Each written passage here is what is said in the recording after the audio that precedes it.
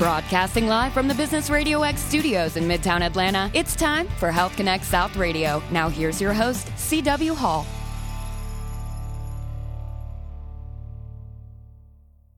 Hello, everyone. It's CW. Thank you for checking out the Health Connect South radio show. And on this week's episode, we focused on childhood obesity and what some local leaders in our community are trying to do to tackle this problem among the residents of Cobb and Douglas County. If you look at the American Heart Association's website talking about childhood obesity, you'll see some startling statistics. Today, about 1 in 3 American kids and teens is overweight or obese. That's nearly triple the rate in 1963. Among children today, obesity is causing a broad range of health problems that previously weren't seen until adulthood. These include high blood pressure, type 2 diabetes, and elevated blood cholesterol levels, among others. And there are also psychological effects. Obese children are more prone to low self-esteem, negative body image, and depression. And excess weight at young ages has been linked to higher and earlier death rates in adulthood. As part of this week's discussion, we focused on 2 more programs that are part of the Cobb 2020 initiative, created and implemented by the Cobb-Douglas Department of Public Health under the direction of Dr. Jack Kennedy. It aims to address a number of public health concerns that erode the level of health and quality of life for many of the over 850,000 residents who live in those counties. One key area of focus for the initiative is childhood obesity among student-age residents of Cobb and Douglas counties. And among the 29 public health programs that make up Cobb 2020 initiative are the Power Up for 30 and the Shared Spaces programs. These programs are focused on getting young residents moving more throughout their school day as well as beyond those hours into the afternoon and weekends. I sat down with District Director for Chronic Disease and Injury, Wendy Parker, and Mark Anderson. He's the Supervisor of Health and Physical Education for the Cobb County School District to learn more about how these programs are working and the resources they're trying to identify in the community. The Shared Spaces program, for example, seeks to partner with community organizations that have playgrounds, gyms, tracks, trail spaces, etc., giving area residents access to these resources when they're not being used, particularly for the young people in the community. In this way, we can see declines in rates of obesity, diabetes, heart disease, and others,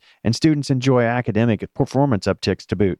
Here's Wendy talking about the Shared Spaces program. Check it out. One of the reasons I'm here today is to really talk about an initiative with Cobb 2020 that is called Sharing Spaces. Some people refer to it as joint use agreements, where we really want to partner with agencies in Cobb County and hopefully, be a mentor for other communities in the state, where we can work with organizations that have physical fitness, either facilities, equipment, or spaces, if you will, that they are willing to share to our community so that we can increase physical activity. Our goal, ultimately, whether it's through Cobb 2020 or Public Health, Georgia Department of Public Health, is to get our communities healthy. We've got to get them more active. We've got to change the way that we eat so that we can decrease our risk of chronic disease. Stick around. We've got the full interview with Wendy Parker and Mark Anderson coming up next.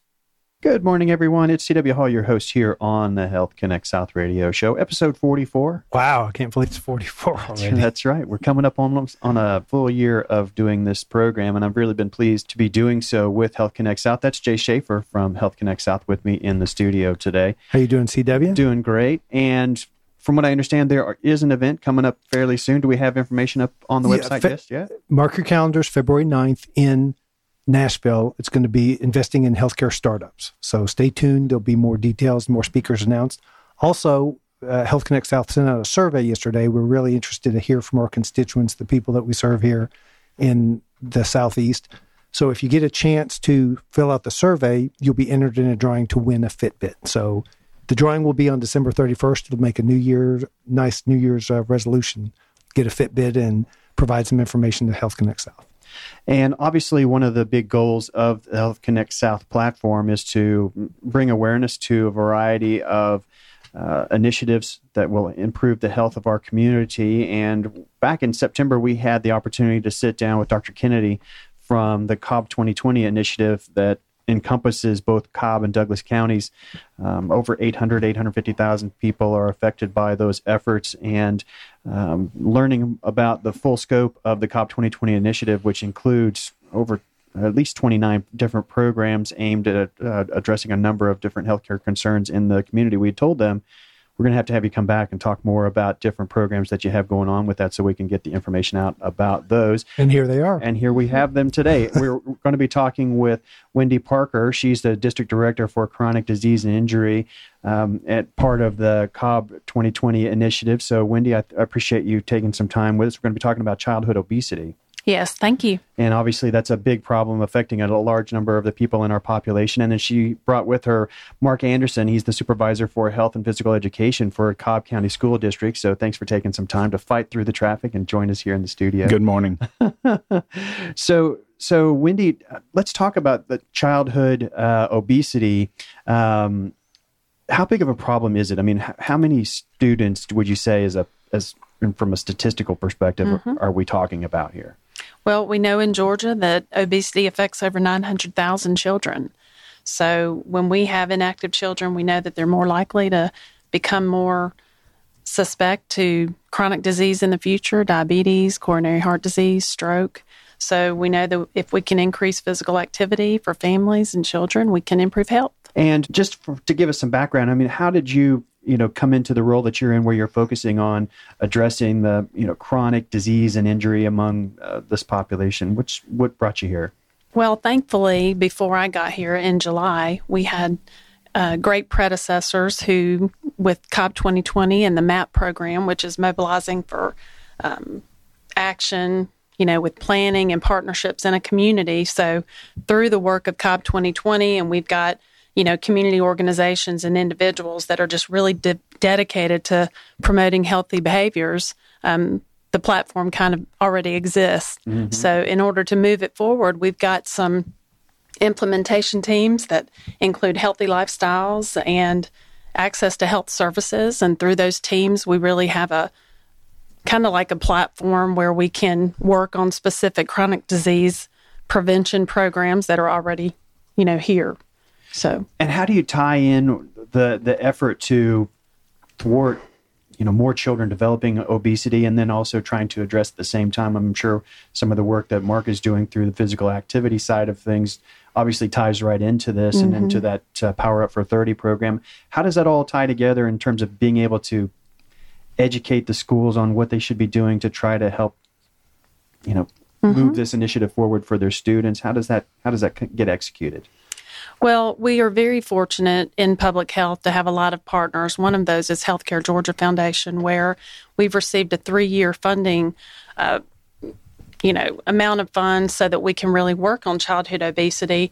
And through those dollars, we have been able to work with 6 of the Cobb County schools. Mark will talk a little bit more about that, but they're school wellness councils. We've got 6 schools where they've started councils. They've started doing things like building school gardens to teach the children at a very early age how making your own food and how to prepare it healthy. And hopefully they can send and take some of those, programs home.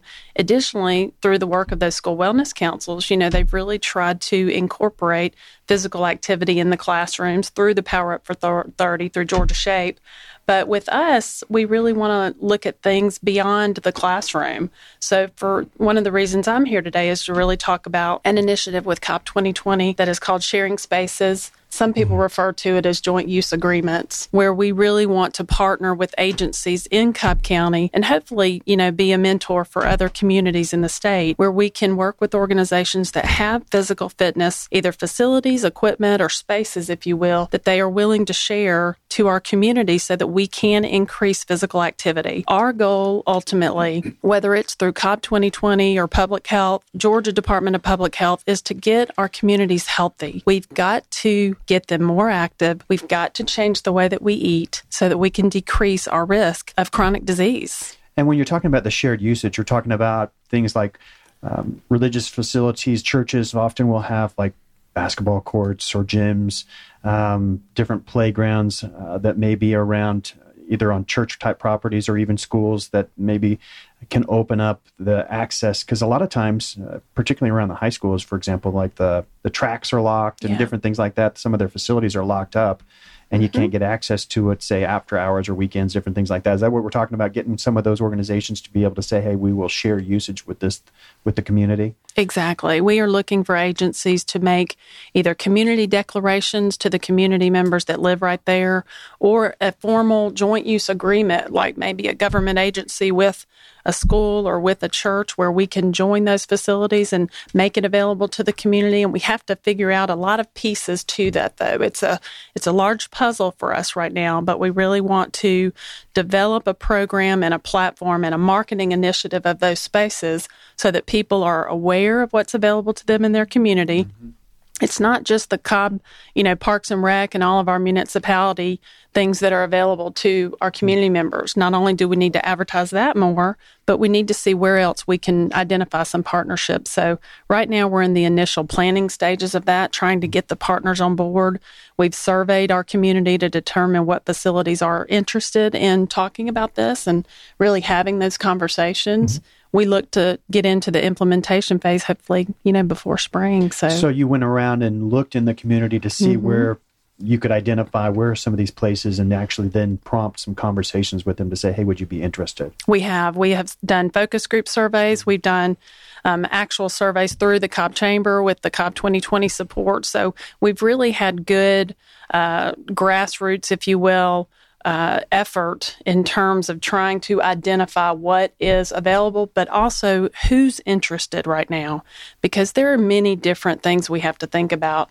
Obviously, if you look at like a tiered approach, if you look at like tier 1 facilities, like we might have our schools, our parks and recs that are readily available, but then we might have a tier 3 that's, a professional organization that has an office suite, that has, exercise facilities and nice walking tracks around their facility that they might be able to welcome some community members to use that. And there's liability associated with that. We've been talking with Wendy Parker, District Director of Chronic Disease and Injury for the Cobb and Douglas Public Health Department, learning about how they're trying to tackle the rates of obesity, both existing as well as the risk for developing obesity among our students and young people in the community. Obviously, if we can head that off at an early phase in their life, then we can prevent many of the downstream diseases that come along with that, the conditions like heart disease, stroke, amputations, early death, you name it. Obviously, that particular population is very much at risk for developing some of those very expensive mm-hmm. and life-altering conditions. So tackling that early is obviously a key strategy. And as you've been talking with some of these partners in the community that have resources like what you're talking about, maybe they have gymnasiums or trails or whatever the case may be, that can be a good place for our young people and their families to actually get out and start to move more in a safe environment. Are you finding some good response from the folks in the community to be able to say, yes, we will partner with you and be a part of this? Yes, we've had probably 5 to 6 organizations that have already come forward, shown an interest. The school system is one of those, so I'm really appreciative to Mark's support on that. We've gone through a lot of changes with public health in the last year, in the sense, once they started, the MAP tool was created back in 2001 through, the CDC and several other partners, and it really helped the community decide, how do you mobilize your community to make community members more healthy and to improve our, overall health outcomes. And with that tool and really evaluating our health through the public health staff, we've been able to bring more partners to the table.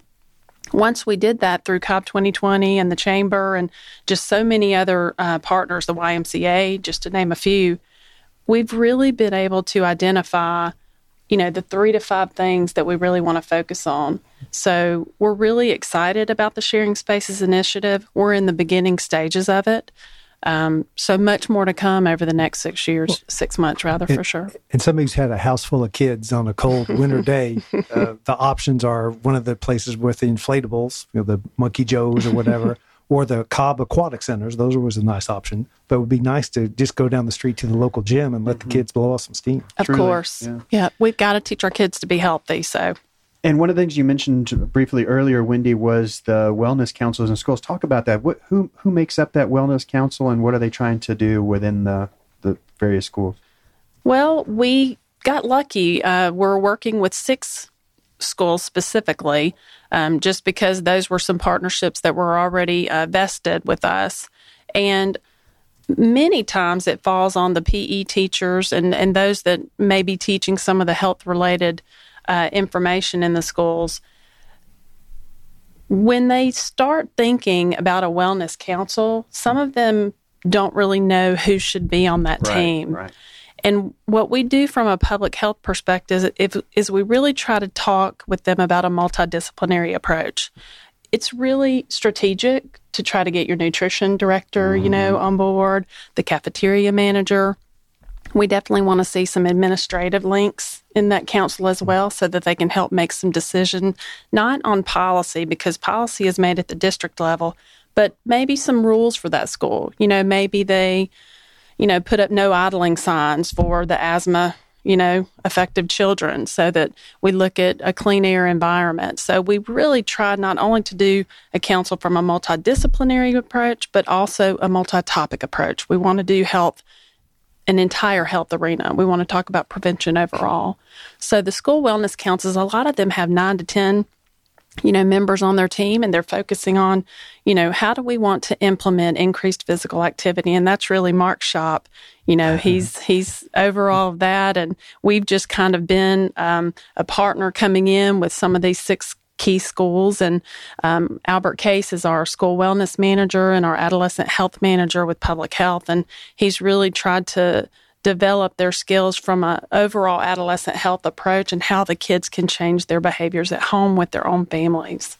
Now, are you finding with the emergence of these health councils that you're able to make some decisions that maybe change the menu a little bit or change snack options, whatever the case may be, the different items that you talked about, how they can improve the environment of the school? But are you finding that they're able to actually, just with some good decisions and choosing this over that they're actually able to move in a healthy direction without really adding much cost in terms of, added expense to the budget? Because obviously that's one of the things that we, in school districts always have to deal with is funding. Do you find that they're able to, with some of that, be able to get strategic and really move in a healthier way, but not necessarily crush the budget? They have. We've had schools that the cafeteria manager has really stepped up and become a key player on one of the councils. Actually, we've got 2 specific schools where the nutrition manager decided, every Wednesday we're going to do fruit and vegetable smoothies. So instead of, choosing milk or water, maybe they're choosing a smoothie that day. There's also some strategies. We've got well-trained and well-credentialed nutrition services staff in our school district and within public health. And together, they make really good decisions. We put fruits and vegetables maybe at the front of the food line. So they do see these behaviors. We have smart snack policies in several of our schools where, we might not bring in cupcakes, as often. Right. So we look at the schools to really design how they want to approach the federal smart snack policy and some of the guidelines that are given to them. But individually at the schools, they can make some decisions, and we've seen a lot of good improvement. And I know that the Power Up for 30 program focuses heavily on the grade school, the lower age students. But what we're talking about here with regards to the council and their overall approach, that's K through 12 in terms of their focus and impact. Right? Correct, yeah. And so as far as the facilities that are participating, what were the schools? You mentioned 6 schools. You want to mention which ones we're talking about? I would love to. Give them a little attention here for what they're doing. We have Mableton Elementary, Floyd Middle, Smitha Middle, Cheatham Hill. Let's think for a minute. I put you on the Smyrna. spot with that. We got Smyrna. I think that's 5. I'll probably miss one. Floyd, Smitha, Mableton, Smyrna, Cheatham Hill. There's one more. I'll come to it in a minute. It'll come to me. And it's relatively early in the COP 2020 initiative. I know it's been going for, I guess, 2 or 3 years now, getting underway. I mean, is data starting to come in now as far as how we're doing, or is it a little bit further out before we can really start to see the impacts on our overall rate of obesity, or if Power Up for 30, I know they do some basic testing, for example, as part of that to see where they start and then where they progress to. Are we starting to get any data in that's kind of showing it's doing what we want? Mark really is the data guru from a research standpoint, so I'll definitely want to defer to him. But from a public health perspective, it's a really good question, CW, because come January is when we'll start doing our community health assessment for our entire health district with Cobb and Douglas County. So we always look forward to comparing, our 5-year trend data to see, have we made improvements in chronic disease specifically? And we, of course, look at many other areas, as you can imagine. Are you starting to see something show up, Mark, with regards to these types of programs? Well, I think the principals in the schools definitely have changed practices. And part of this was, based on a needs assessment that our school district, we implemented the School Health Index, which was produced by the CDC as a beginning metric for every school in Cobb County. And we have now included the Alliance for Healthier Generations Healthy Schools assessment tool. So it gives schools a baseline to examine practices in health education, the amount of recess time, quality physical education, and the like. So I think there are many parameters when you look at childhood obesity, nutrition, physical activity, the love for movement, all of those go into that. So I think all of our schools are required to engage in that assessment and then develop an action plan to address weaknesses and to maintain strengths. Now, how far up through the grades do those types of assessments go? It's K-12. Is it? It's okay. K-12. And so each building engages their wellness team. And Wendy really mentioned quite a good variety of folks that do serve on those. And this has been in existence probably for the past, I would say, eight years, that reauthorization, the WIC reauthorization, which required all school districts in the country to have school wellness councils. And what's that evaluation look like for the students? What sorts of things are they going through to assess where they stand? Well, the assessment is not specifically with students per se, but it's on policy, it's on practices relative to the school and community. How many minutes of health education, how many minutes of physical education, the involvement of healthy snacks, all of those pieces, community involvement. Are there programs for staff in addition to students? So based on that comprehensive survey, I guess a plan is developed based on those weaknesses, and that guides their annual focus and programming. So there's not an individual fitness test for each student? Well, there is a fitness test that that the state of Georgia employs with all students enrolled in physical education.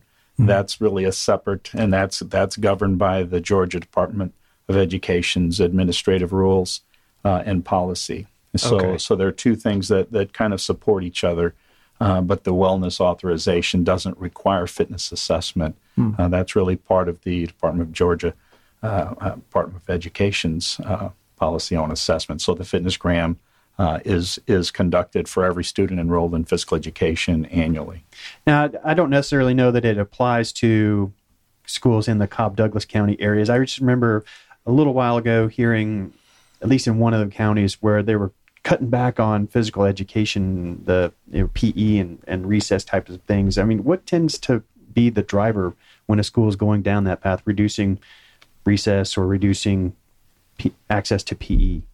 Is it more, do you find that those schools would be doing so around some sort of a budgetary constraint, or what would drive that sort of a choice, do you think? Well, that's a great question. I think in Cobb schools, all schools do offer health and physical education. When there is a decrease in budget, principals ultimately are responsible for staffing that position. I see. So it's really around the teacher side of things probably drives as much as anything, do you think? Availability of being able to pay them. That's correct. Yeah. And the amount of I guess teacher positions a principal can employ. And as far as the Power Up for 30 program that we talked about a little bit earlier in the discussion, how is that going now? Because when we first talked with the folks, Dr. Kennedy and the other folks that joined us in the studio, it sounded like there was some pretty good progress. We had several hundred schools involved. What's the level of participation now? Because it sounded like there was starting to gain some mass, and more schools were starting to see that maybe it's not as intrusive on our day and on what we're trying to do in the course of the day as we thought. Well, it supports movement at the K-5, the elementary level primarily. The middle school and the high school program are still being developed, but all of our elementary schools are involved in that Power Up for 30 initiative. And so it really gives those schools, I guess, incentive to produce movement before the school day, during the school day, in classroom teachers, not just physical education, recess, out of the day, after school clubs, and things of that nature as well. And one of the things I know that was sort of behind the genesis of that program was some studies that showed that children that are active, and I'm sure it's not just true for the younger students as well, but children who are being active throughout the day, particularly when you start passing that 30 minutes of activity, that they actually end up doing better with reading comprehension, mathematics scores, things like that? Well, we did look at this we did research in Cobb County on fitness levels in what's called the Healthy Fitness Zone.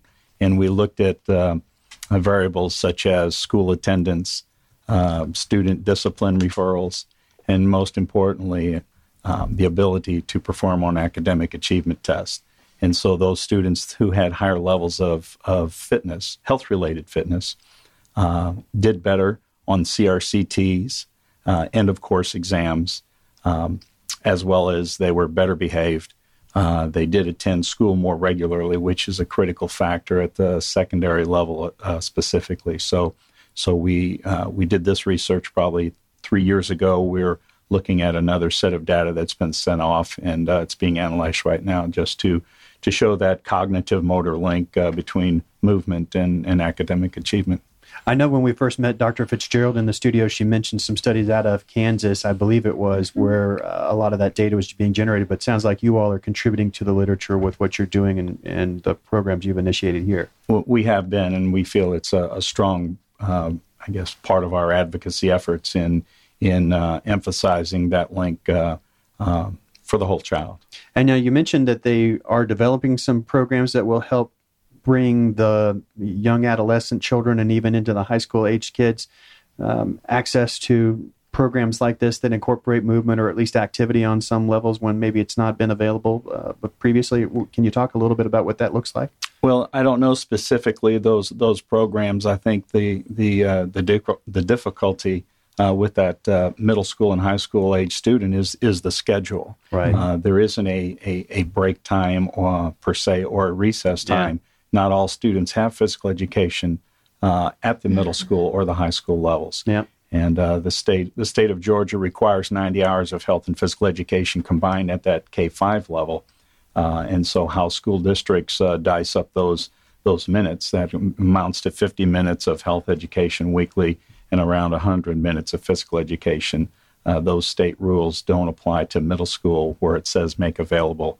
In the high school, you have one course for graduation requirement. Yeah, and of course, the students who are in athletics, obviously much of that athletic activity is happening outside the scope of the regular school day. So in that way, they get their activity in, but it's outside the regular school day. So I'm sure building it in within the academic constraints of time that they have has got to be a little bit of a challenge. But I'm sure that it would be good to be able to have some sort of activity that they can build for those younger students after they pass out of that Power Up for 30 age.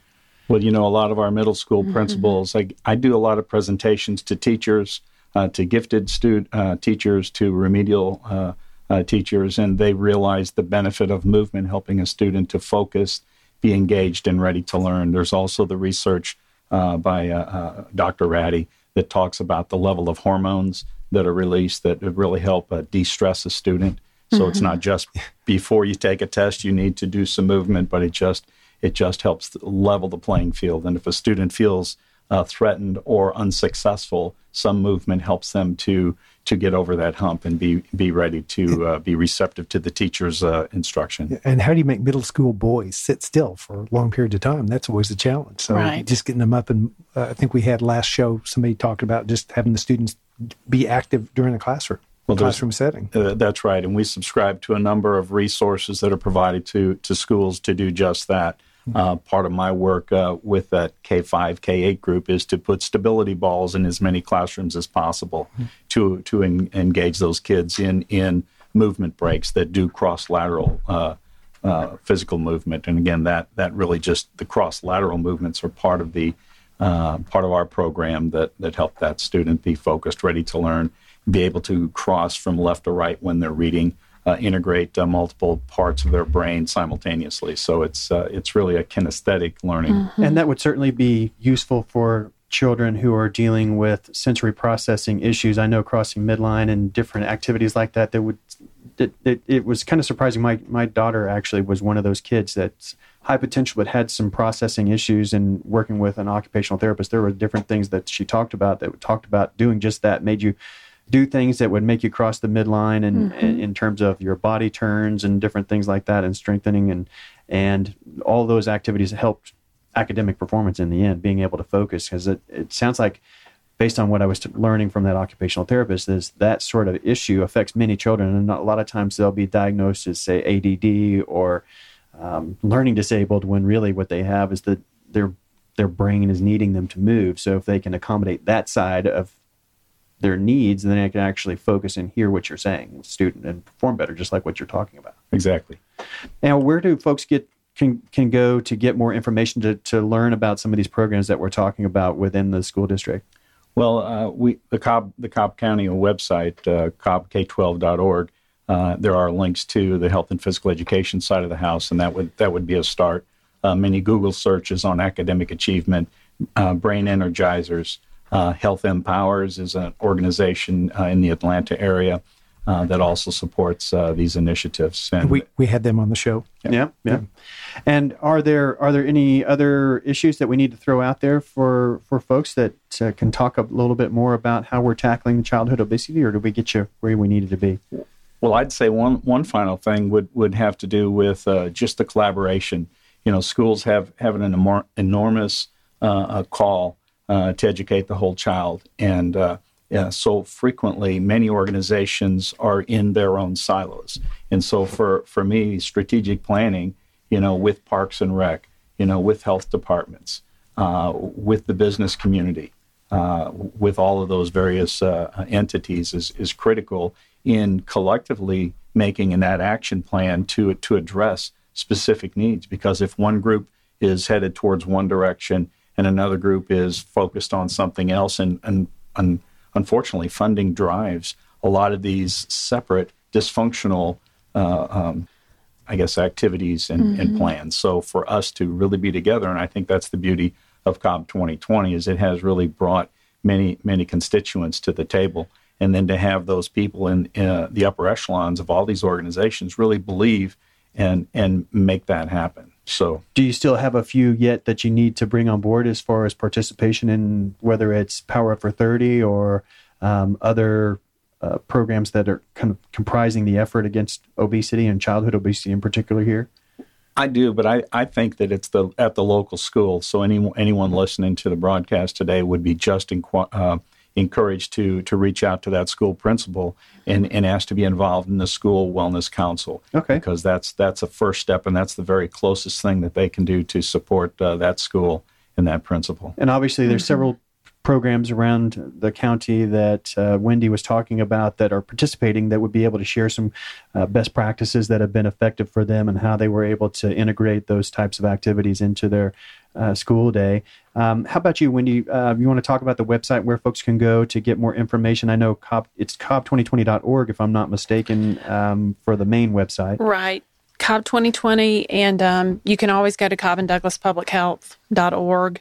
I think our overall goal with the Sharing Spaces initiative, again, in the pre-planning stages, but, if we can get well-designed playgrounds and, just open spaces and available facilities and equipment, it really will encourage youth and their families to be more physically active, and we know that will improve overall health outcomes. So we're very excited about the partnership. And so if you are one of those faith-based organizations, maybe you have some sort of facilities, whether they are walking trails, playgrounds, gymnasium kind of space, or maybe your business has access to any of those types of things, please reach out to the folks at the Cobb 2020 initiative to tell them about your resources and perhaps find a way that people in the community can actually take advantage of that when they're not being used for their primary focus. So that way you'll have a hand in helping these really, I think, very important programs that are underway with the Cobb Douglas Department of Public Health and the Cobb 2020 initiative as a whole. So if you need more information, as Wendy was talking about, you can go to cobb2020.org, and on that website it'll take you to information about all the various programs and all the different focuses that they have, ranging from our children, as we've been talking about today, to the various primary care and wellness type efforts that they're making in the community for the adults.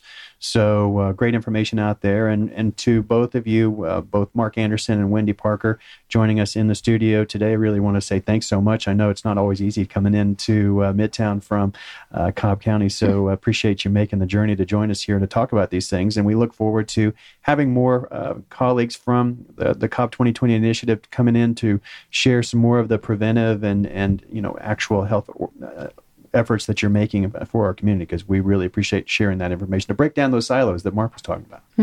Well, thanks for having us. Thank you. And going back to the Health Connect South side of things, if you get over to the healthconnectsouth.com, stay in touch with their website and keep up with the things they've got coming up. Yeah, look for more details on the February 9th event in Nashville, and please complete the survey and get a chance to win a Fitbit. And for all the folks that checked out the show today, if you're checking out the podcast, in the upper left-hand corner of the show page, you'll find the Apple logo. That'll take you to the Health Connect South Radio Show podcast. Subscribe to us there. That way, every week, the new episode will be downloaded straight to your device. You can check it out on your way to work. And turn around and share this, because as you can see, there's some information that we're clearly trying to get in the hands of both parents as well as business and church leaders around our community to help get them involved in this. So sharing this with your connections around your social media side of things might put this information in the hands of somebody that can really make a difference. So we hope you do that. And we'll make an appointment to see you all same time, same place next week. We'll see you then.